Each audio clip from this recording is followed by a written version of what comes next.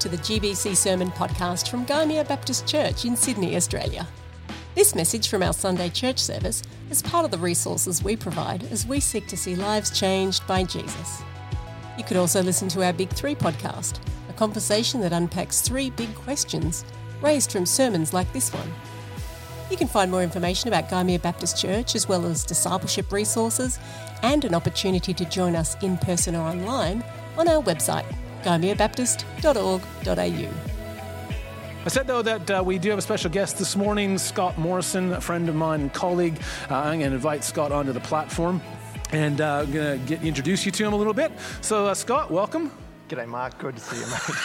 It's good to have you here. It's always odd having another pastor in your church, so just be on your best behavior. Why? just do. No, but it's great to have you here. So tell us a little bit about yourself and your family. Well, yes, Scott Morrison is my name. I'm married to Jody. We have three kids. One has just left high school, one is in year 11, and one is in year 8. And so we've been married for 30 years this year. That's pretty good. And how long have you been at Georges River? Pretty well most of my life, to be honest. I started officially in the year 2000, so we're about 25 years in now. Yeah, great. Yeah. Tell us, I've asked Cara and Andrew, our other guests, what would you say is your vocation these days? Well, my vocation, and obviously this has been the topic of this series, is very much father, husband, son. I work in the context of my local church and love the work that I've been called to in my local church, serving that place, but also in the last few years, a real sense of vocational call beyond the local church, serving churches right across the country, running a pilot with 17 churches all around the country around this whole space of faith, work, and vocation. And you're doing some study as well? Yeah, just on the side, we're trying to add a little bit of robustness to the work that we're doing with those churches. So there's some research taking place with churches like Gymea as we explore how do you best help a church move from one place to the next in terms of their thinking around what I call vocationally integrated discipleship. So it's really exciting to work with churches around that, and the study just helps me make sure I do it properly. Right. So tell us a little bit more about the pilot. So for those of you who are gathered here, both online and on site, you probably heard me talk about the pilot a couple of times over the last 6 to 7 months. We participated in a summit in Melbourne last year. Grant Nelson and I, Rachel Turner has joined our group as well, and we're just kind of thinking through how we can do some of that vocationally integrated discipleship stuff. Tell us a little bit more about the pilot. What's going really well with it, and what's exciting you about it? I think what's exciting me is we're now starting to see some fruit. So we've got, like I said, 17 churches across about 6 denominations. We've got some rural churches. We've got some older, more established churches. We've got some new church plants, some ethnic churches, even Tasmanian churches. So we've got the full gamut. And working with those churches, all in different contexts. The enjoyable thing is helping people to think in their context, to understand the nature of their own space, and to look at what's their theology and what's their practice, and is there a variation between their theology, what they say, and their practice, what they do, in relation to how we think well about people's workspace and about this massive part of your life, which is your work life. And I think the exciting thing is to see the lights come on for people, to see people, as I'm sure some of you have in this series, start to make that connection that actually we're all in full-time ministry. Full-time ministry isn't just the people that work inside churches. Every single one of us is called to a life of vocation, and that can look like so many different things. But when you see people start to get that, it gives a real dignity to what they do, and it helps them to reframe work in a different light. So I really enjoy the stories that are coming from churches and from the marketplace leaders in those churches. So every pilot has a senior pastor like Mark and 2 marketplace people like Grant and Rachel. The beauty of that is having that interaction so that sometimes the senior pastor can be in a little bit of a bubble of this workspace, and to bring in marketplace people really helps them to gain some perspective on what's actually going on outside of the context of this workplace, in the broader workplace. So seeing the lights come on there is pretty great. So what got you interested in this space in the first place? Like, what was it that you kind of stopped and I need to do some more thinking about faith and work and vocation? Well, it's a bit of a longer story, but I had a bit of a vocational crisis myself. So I came out of banking and finance, felt the call of God into ministry. So I went into ministry inside the church, which was wonderful, and still consider that to be a wonderful privilege. About 18 years in, about 2018, I started to have a bit of a vocational crisis. Started wondering, what are we actually doing? What are we making? What does it mean to be a minister inside the church? And that, I think that continued through the COVID years and then out the other side, where I really had a crisis of saying, what does it mean to lead in the context of a church? So I think I'm still rolling through the implications of having to rethink so many things about what ministry is, and to broaden that scope of ministry to realize that vocation is much more broad than just the work that you do.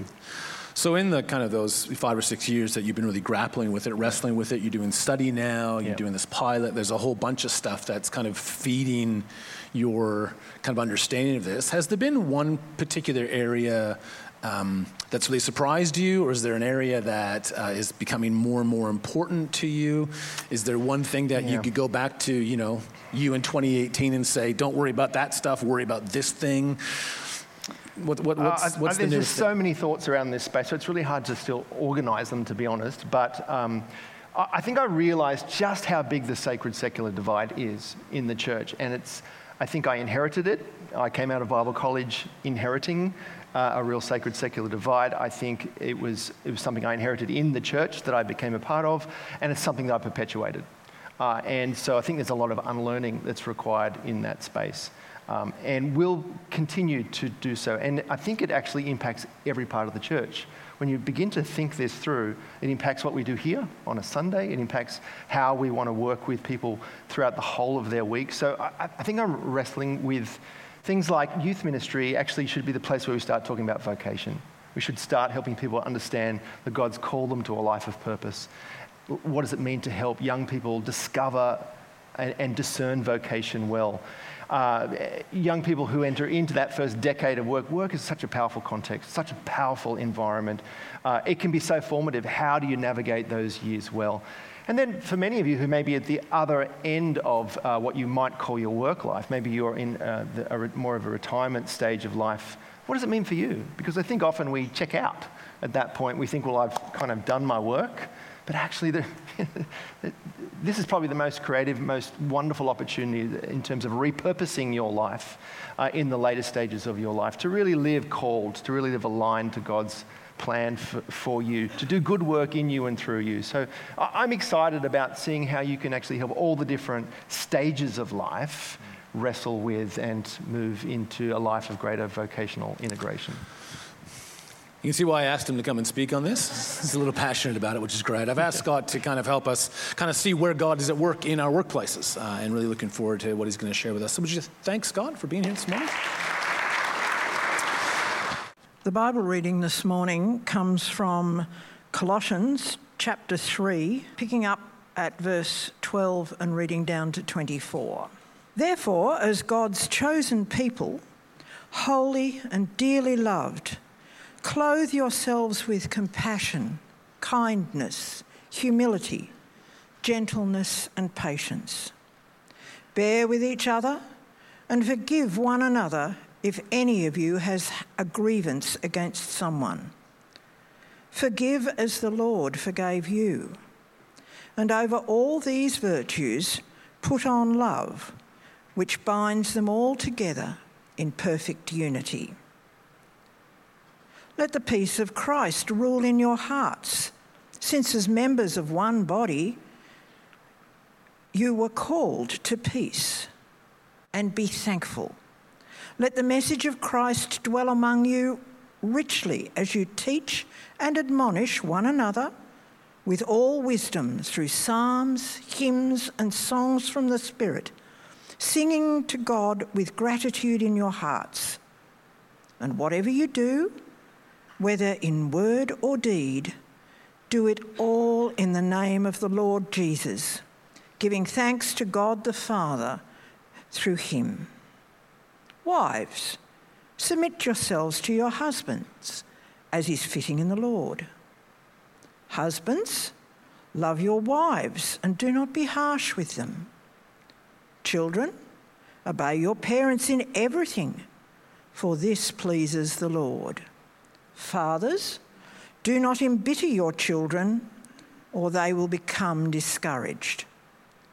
Slaves, obey your earthly masters in everything, and do it not only when their eye is on you and to curry their favour, but with sincerity of heart and reverence for the Lord.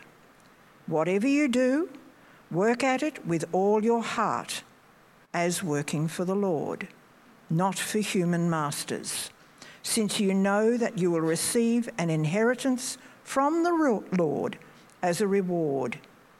It is the Lord Christ you are serving. So I bring greetings from Georges River Life Church over in Peakhurst. Yes, I know Cara came from the North Shore and Andrew came all the way from Newcastle. Well, I've come all the way from Illawong, so nice and local. It's great to be with you. What a privilege it is to be invited. Mark, thank you for inviting me. I went to Mark's the other night for dinner with Jody, which was lovely, apart from the fact that he gave me the wrong address. For some people 10 doors down, which is really weird when you take a bottle of wine to some people's place and they say, "Who are you?" So you live in Illawong.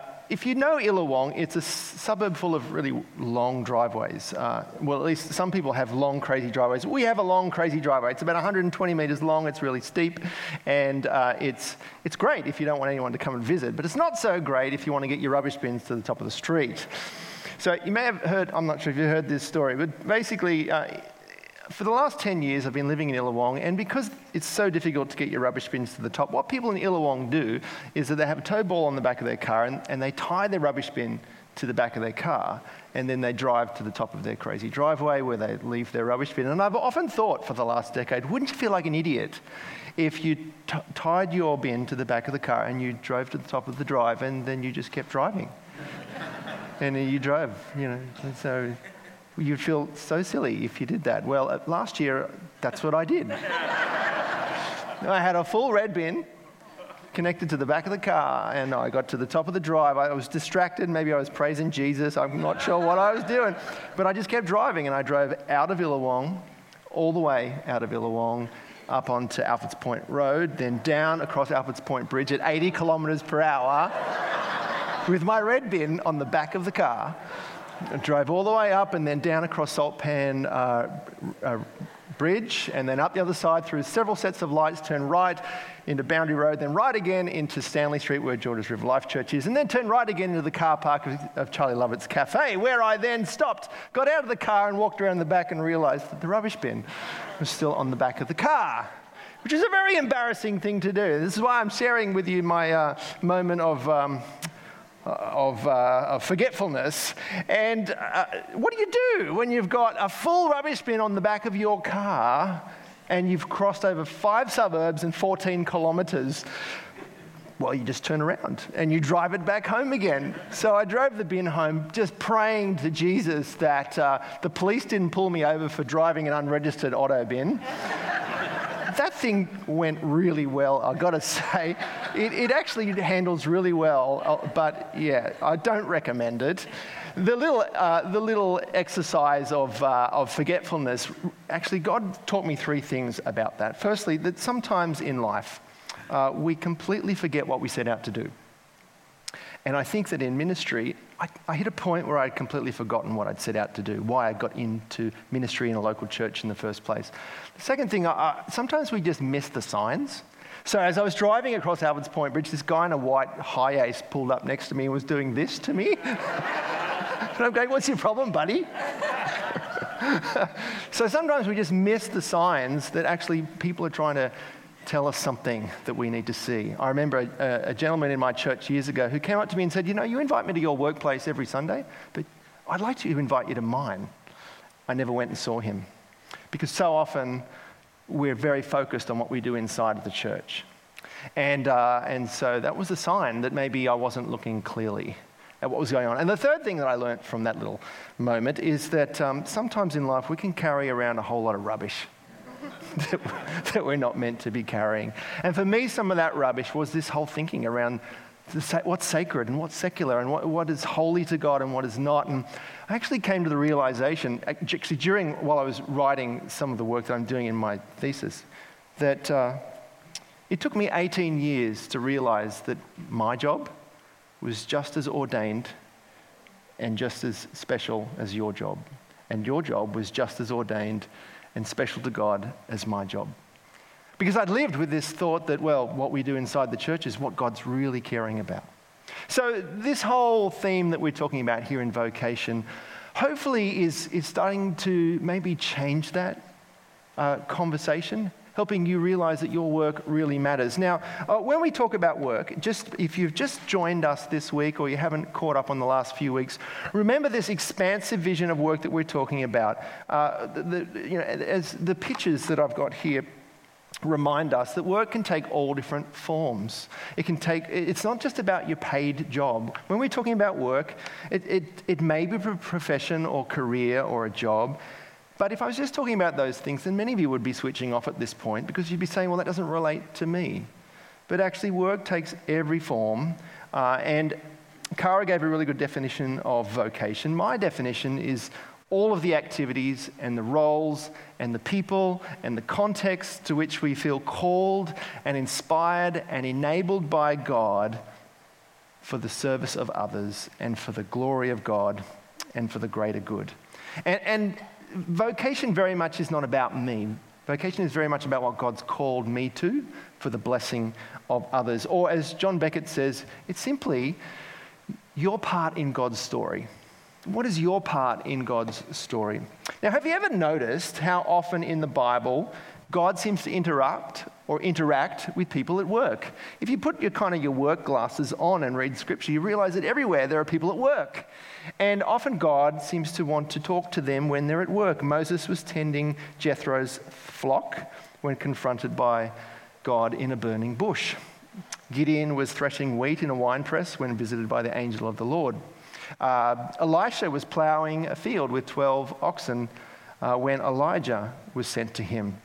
Shepherds were watching flocks when the angel announced the birth of Jesus. Peter, James, and John were tending their nets after a hard night's fishing when they met Jesus.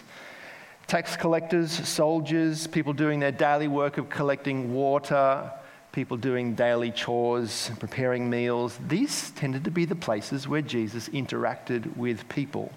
And so the more that you realize that God is usually meeting people in their daily life, in your ordinary, everyday activities like work.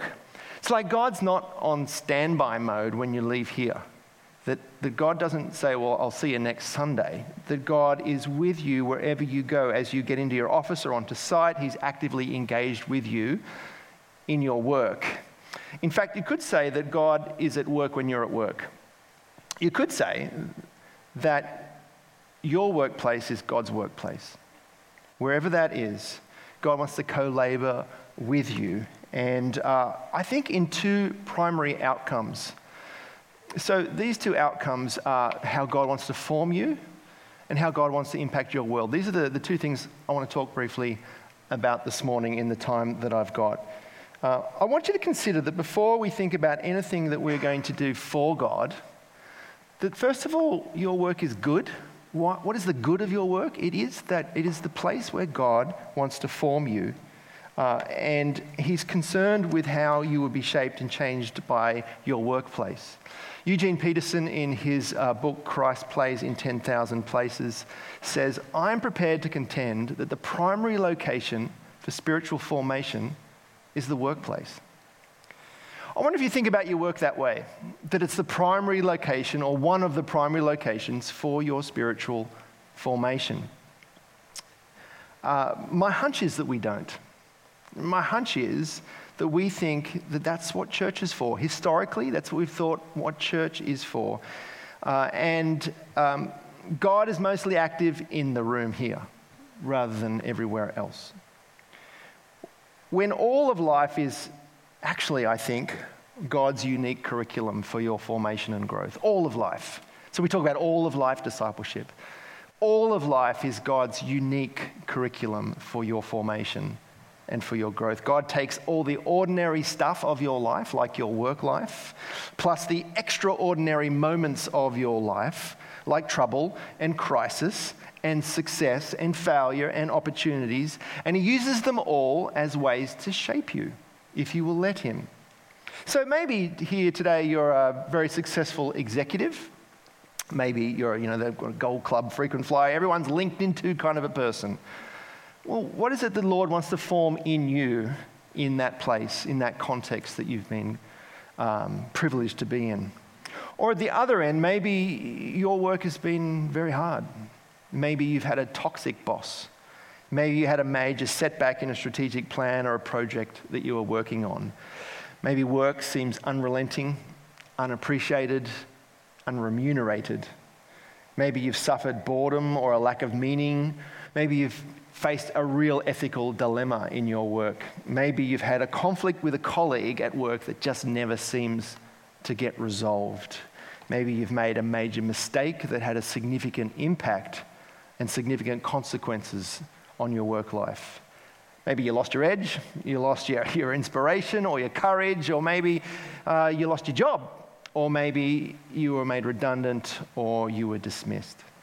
Now you could see all of those experiences that happen in the workplace as being a problem to solve, or a devil to be defeated, or an injustice to be righted, and they may be all of those things. But I wonder if you would reframe all of those things around your formation and how God redeems those things for greater purposes in terms of your growth. Because I think that all of these sorts of experiences that we have in the workplace is a unique, one-of-a-kind invitation by God to learn and to grow and to become more like Jesus on the other side of it. Often we just see it in a sense of defeat rather than a sense of formation of what God wants to do. So what is the good of your work? Why is this so important? Because work is where God wants to form you. I suspect that God may do more real-life formation in you, in your workplace, than he does in the church on a Sunday. This represents maybe 1 or 2% of your waking hours in the week. Your work, if you're a full-timer, is probably 50+% of your week. So why would we not think that God is not at work there in us? Colossians 3 reminds us, as we read before, that Paul's vision of who we are already as holy and dearly loved people, it all takes place in the context of daily life. He talks about marriage, he talks about parenting, he talks about work. And these are intentional contexts that are places that manifest intentional actions on our behalf and responses that we make in those contexts. Paul says, therefore, as God's chosen people, holy and dearly loved, clothe yourself with compassion, kindness, humility, gentleness, and patience. Bear with each other and forgive one another. If any of you has any grievance against someone, forgive as the Lord forgave you. And over all these virtues, put on love, which binds them all together in perfect unity. And whatever you do, whether in word or in deed, do it all in the name of the Lord Jesus, giving thanks to God the Father through him. So Paul proceeds in this passage to ground these wonderful virtues in daily life, in the everyday of your life, in family life and in work life, something that we can all relate to. For this is where actually transformation that he's talking about is outworked. It's outworked in those spaces. Slaves, obey your masters, not just when they're watching to curry favor with them, but when they're not watching, because of something that's happening in your heart, because of a formation that's going on in that space. These are contexts for learning to clothe ourselves, to apply to our life virtues that express the way of Jesus, virtues that express the character of Jesus.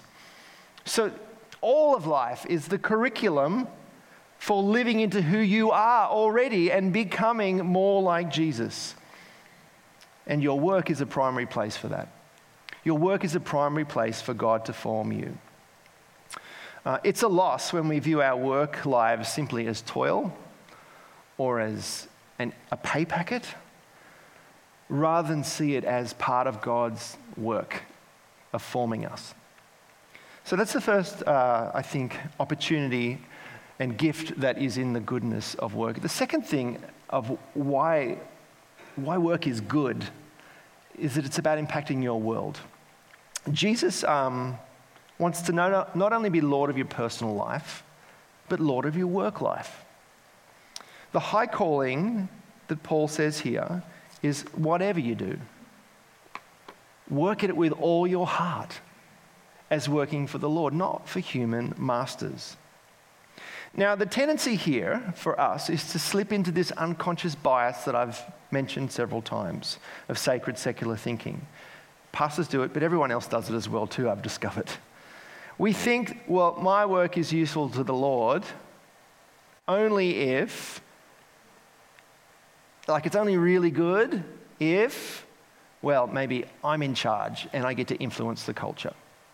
Or we think, well, it's only really good if the work is a Christian enterprise, or, it's working in the church or for the church. Or we think that it's only good if it's an ethical business doing something that's really Jesus-y. Or we think it's only really good if I'm making money to give to the church so that they can do what God really cares about. But Paul says, no, whatever you do, what do you do? Whatever you do. He's not limiting the usefulness or the goodness of our work to that narrow criteria. Whatever you do can be good work that God is doing through you.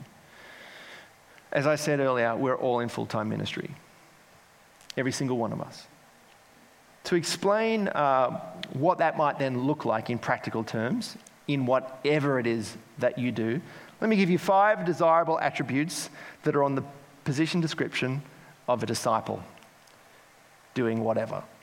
Attribute number 1, you're a settler for excellence. So work at it with all your heart as working for the Lord. I really believe that God loves the detail and the heart behind the detail of the work that you're actually doing. Is there anything about, the God who fashioned the creation that is mediocre? Is there anything about this created order that's at all mediocre? It's magnificent. Is there anything in the design details of the tabernacle that says, well, whatever, and near enough is good enough? God is a God of excellence and beauty and design. Doing your job well matters because you are created in God's image. Whether you create a finished product or you're just part of a long production line, you're part of the process. Whether you're a Macca's employee or a mechanic, whether you're a factory worker or you're a full-time student, whether you're a pastry chef or a pilot, especially if you're a pilot, do it really well. Do your job really well. Do it like it's worship to God. Like just doing your work excellently is good work. It's work that honors God. Just do it really well. When God appointed a couple of tradies, Bezalel and Oholiab, to do the fit out on the tabernacle, God added his spirit to their skills in order to create something excellent. And he does that with every single one of us. Right now in New South Wales, we have a 1,800 shortage of teachers. We need 1,800 excellent teachers, spirit-filled, excellent teachers. We need excellent engineers and builders and plumbers and accountants. We need excellent police officers and mechanics and carers and pastors and whatever. We need excellent whatevers. Whatever it is that you do, settle for excellence as a reflection of the Creator and as an expression of love. Secondly, that we are to be displayers of Christ's character. Character always trumps competence. You may do that thing excellently that we just spoke of, but if you're a horrible person, then no one will want to work with you and no one will probably want to buy what it is you're selling. Our character really matters in the how we do it. How we do what we do matters. How people experience us as followers of Jesus is so, so important. So let me give you some examples of how people experience you. Do people anticipate that you will operate from a moral or ethical foundation when you work with them? Will you stick your neck out to speak up for someone who has no voice? Will you be honest? Will you be authentic but considered in your words and reactions?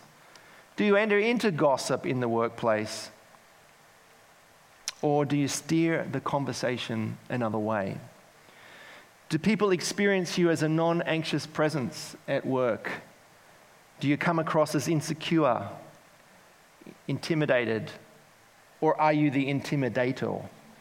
Do you cut corners? Do you throw others under the bus to look good? Can you take other people's feedback and respond in a way that encourages them to keep giving it? Are you a servant leader? Are you a team player? Or are you an autocratic leader? All of these are parts of how we do good work, how we display Christ's character in the way that we work. And do you notice how in all of those things, how God doing that initial work in us, that formation work in us, will be so crucial to how people then experience us. So we are to be settlers for excellence. We are to be people who display Christ's character. Thirdly, we are to be builders of bridges. You'll probably notice that in work life, most of the work that we do with other people or for other people. And good work looks like being the relational glue in a workplace. And the person who, in a sense, pastors others. You don't need the title pastor to pastor people in your workplace. So, for example, here, do you read the room well when you go into a meeting with others in your workplace? Are you an empathic colleague? Do you pick up on what's happening in other people's lives? Do people trust you? Will they seek your counsel? Are you a peacemaker when there's friction at work? Do you help people sort out their conflicts? Do you generate team unity? Or do you buy into factions? If your team did a 360 review on you, what would they say? Would they say that you display Christ's character? Would they say that you're the glue that really holds the team together? I think the stuff of relationships, when it comes to the goodness of work, is so essential. And as Christians, I reckon we've got an edge in this place. I reckon because our identity and our worth is not found in being powerful or popular or being successful or getting ahead of others. So immediately we've got this foundation for our lives in the gospel. Our security is not in the next paycheck or the next promotion. So I think we can be less anxious as followers of Jesus when our lives are grounded in the gospel. I think we can be more resilient with whatever it is that comes against us. And I think that we have slightly more insight into all the emotional and the social dynamic that can take place in any work environment because we've already been there, because we're a part of a church. And in the context of a church, we know what that's like to have a group full of very diverse people from all different life stages and all different thoughts and ways of thinking and operating come together. One of the wonderful gifts of being in a church is that it's the ideal classroom for learning compassion and kindness and humility and gentleness and forgiveness and hanging in there and bearing with each other rather than walking away from the problems. And then to biblically process all of that and understand how the gospel undergirds the way that we would love one another. I think that we have in the church the most profound training and leadership environment for learning how it is that we actually then interact with anybody else, because we're working on it all the time in the context of a church. That's a gift that I think most people don't get these days. And so we get to learn how to be the glue in this place. We get to learn how to be the glue in church and then in our wider spaces. Fourthly, we're a shaper of culture. We all have the good work to do of shaping culture in our workplaces. Culture is how an organization feels when you come into contact with it. It's how they do things. It's the values that it celebrates. And when culture is not carefully shaped, bad things happen. I'm not sure if you read the Boeing report that came out last week after several incidences with the 737 MAX. And fascinatingly, one of the major problems that they found in their safety record is, as they say, a hesitation in reporting safety concerns for fear of retaliation. Well, that's a cultural issue right there, and that can lead to lost lives. Culture can be a big problem, but it can also be a big solution. So my other job that I spend a couple of days a week in for the past few years is in a team based in Melbourne. And this picture up here was just taken last Tuesday. This is Stevie Wills. Stevie's a brilliant thinker. She's a writer. She's a performance poet. She also lives with cerebral palsy. So her body does not at all cooperate with her brilliant mind. We had a meeting last Tuesday, and we were going around the circle, and this is what Stevie said. She said, in our team, I don't feel like the token disability advocate. And she's worked in lots of spaces. She said, I feel like I'm one among equals, and because of that, I would never go back to being a token disabled person in an organisation again. Part of that is a culture that was developed by the CEO of the organisation, but part of it is just because everybody in the team made her feel that way. That's culture. And every member of the team, whether you're the top or the bottom of the hierarchy, gets to contribute to that. We all have a hand in creating and shaping culture. So we're a settler for excellence, we're a displayer of Christ's character, we're a builder of bridges, we're a shaper of culture, and lastly, we are people who are a revealer of hope. As you do those things, I think you build vocational power, you build social capital, you build relational trust. And that makes you a thought-provoking presence in your workplace, no matter where you are in the pecking order, which I think at just the right time will lead to giving a reason for the bigger story that undergirds your life. Now, I've placed this one last, revealer of hope, not because it's the least important, but I think it's the fruit of the others. I think when we put evangelism at the front of the queue here, it usually doesn't go very well. But when we see evangelism as the outcome of all of the others, it does. Of course, we want ultimately to see people understand the why behind our lives. But people will want to know the witness of your life before they might want you to witness of the gospel. So I think that as we are people who settle for excellence and display Christ's character and build bridges with them and shape culture, then they're actually going to say, well, what is it about you? Where does this come from? There are so many ways that you can take your whatever and see it as good work. What Jesus wants to do in you, Jesus wants to do through you. You know, in Luke 3, John is preaching, John the Baptist, and he says, produce fruit in keeping with repentance. And the crowd says, what should we do then? And John answers, you know, if you've got 2 shirts and there's someone with no shirts, give them a shirt. And then tax collectors came to be baptized, and they say, teacher, what should we do then? And he says, don't collect any more than you're required to.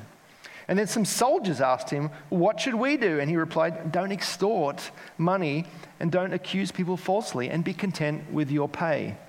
In the light of the gospel, in the light of the goodness of work, and that question, what should we do, is your question today. In the light of whatever it is you've been called to, what should we do? How do I then live out this call on my life in a way that is good work? You can find that out. That's part of your takeaway from this. Yesterday, Alexei Navalny was buried. And I don't know if you saw any of the news report about that. This Russian opposition leader was imprisoned and then killed for daring to oppose Putin.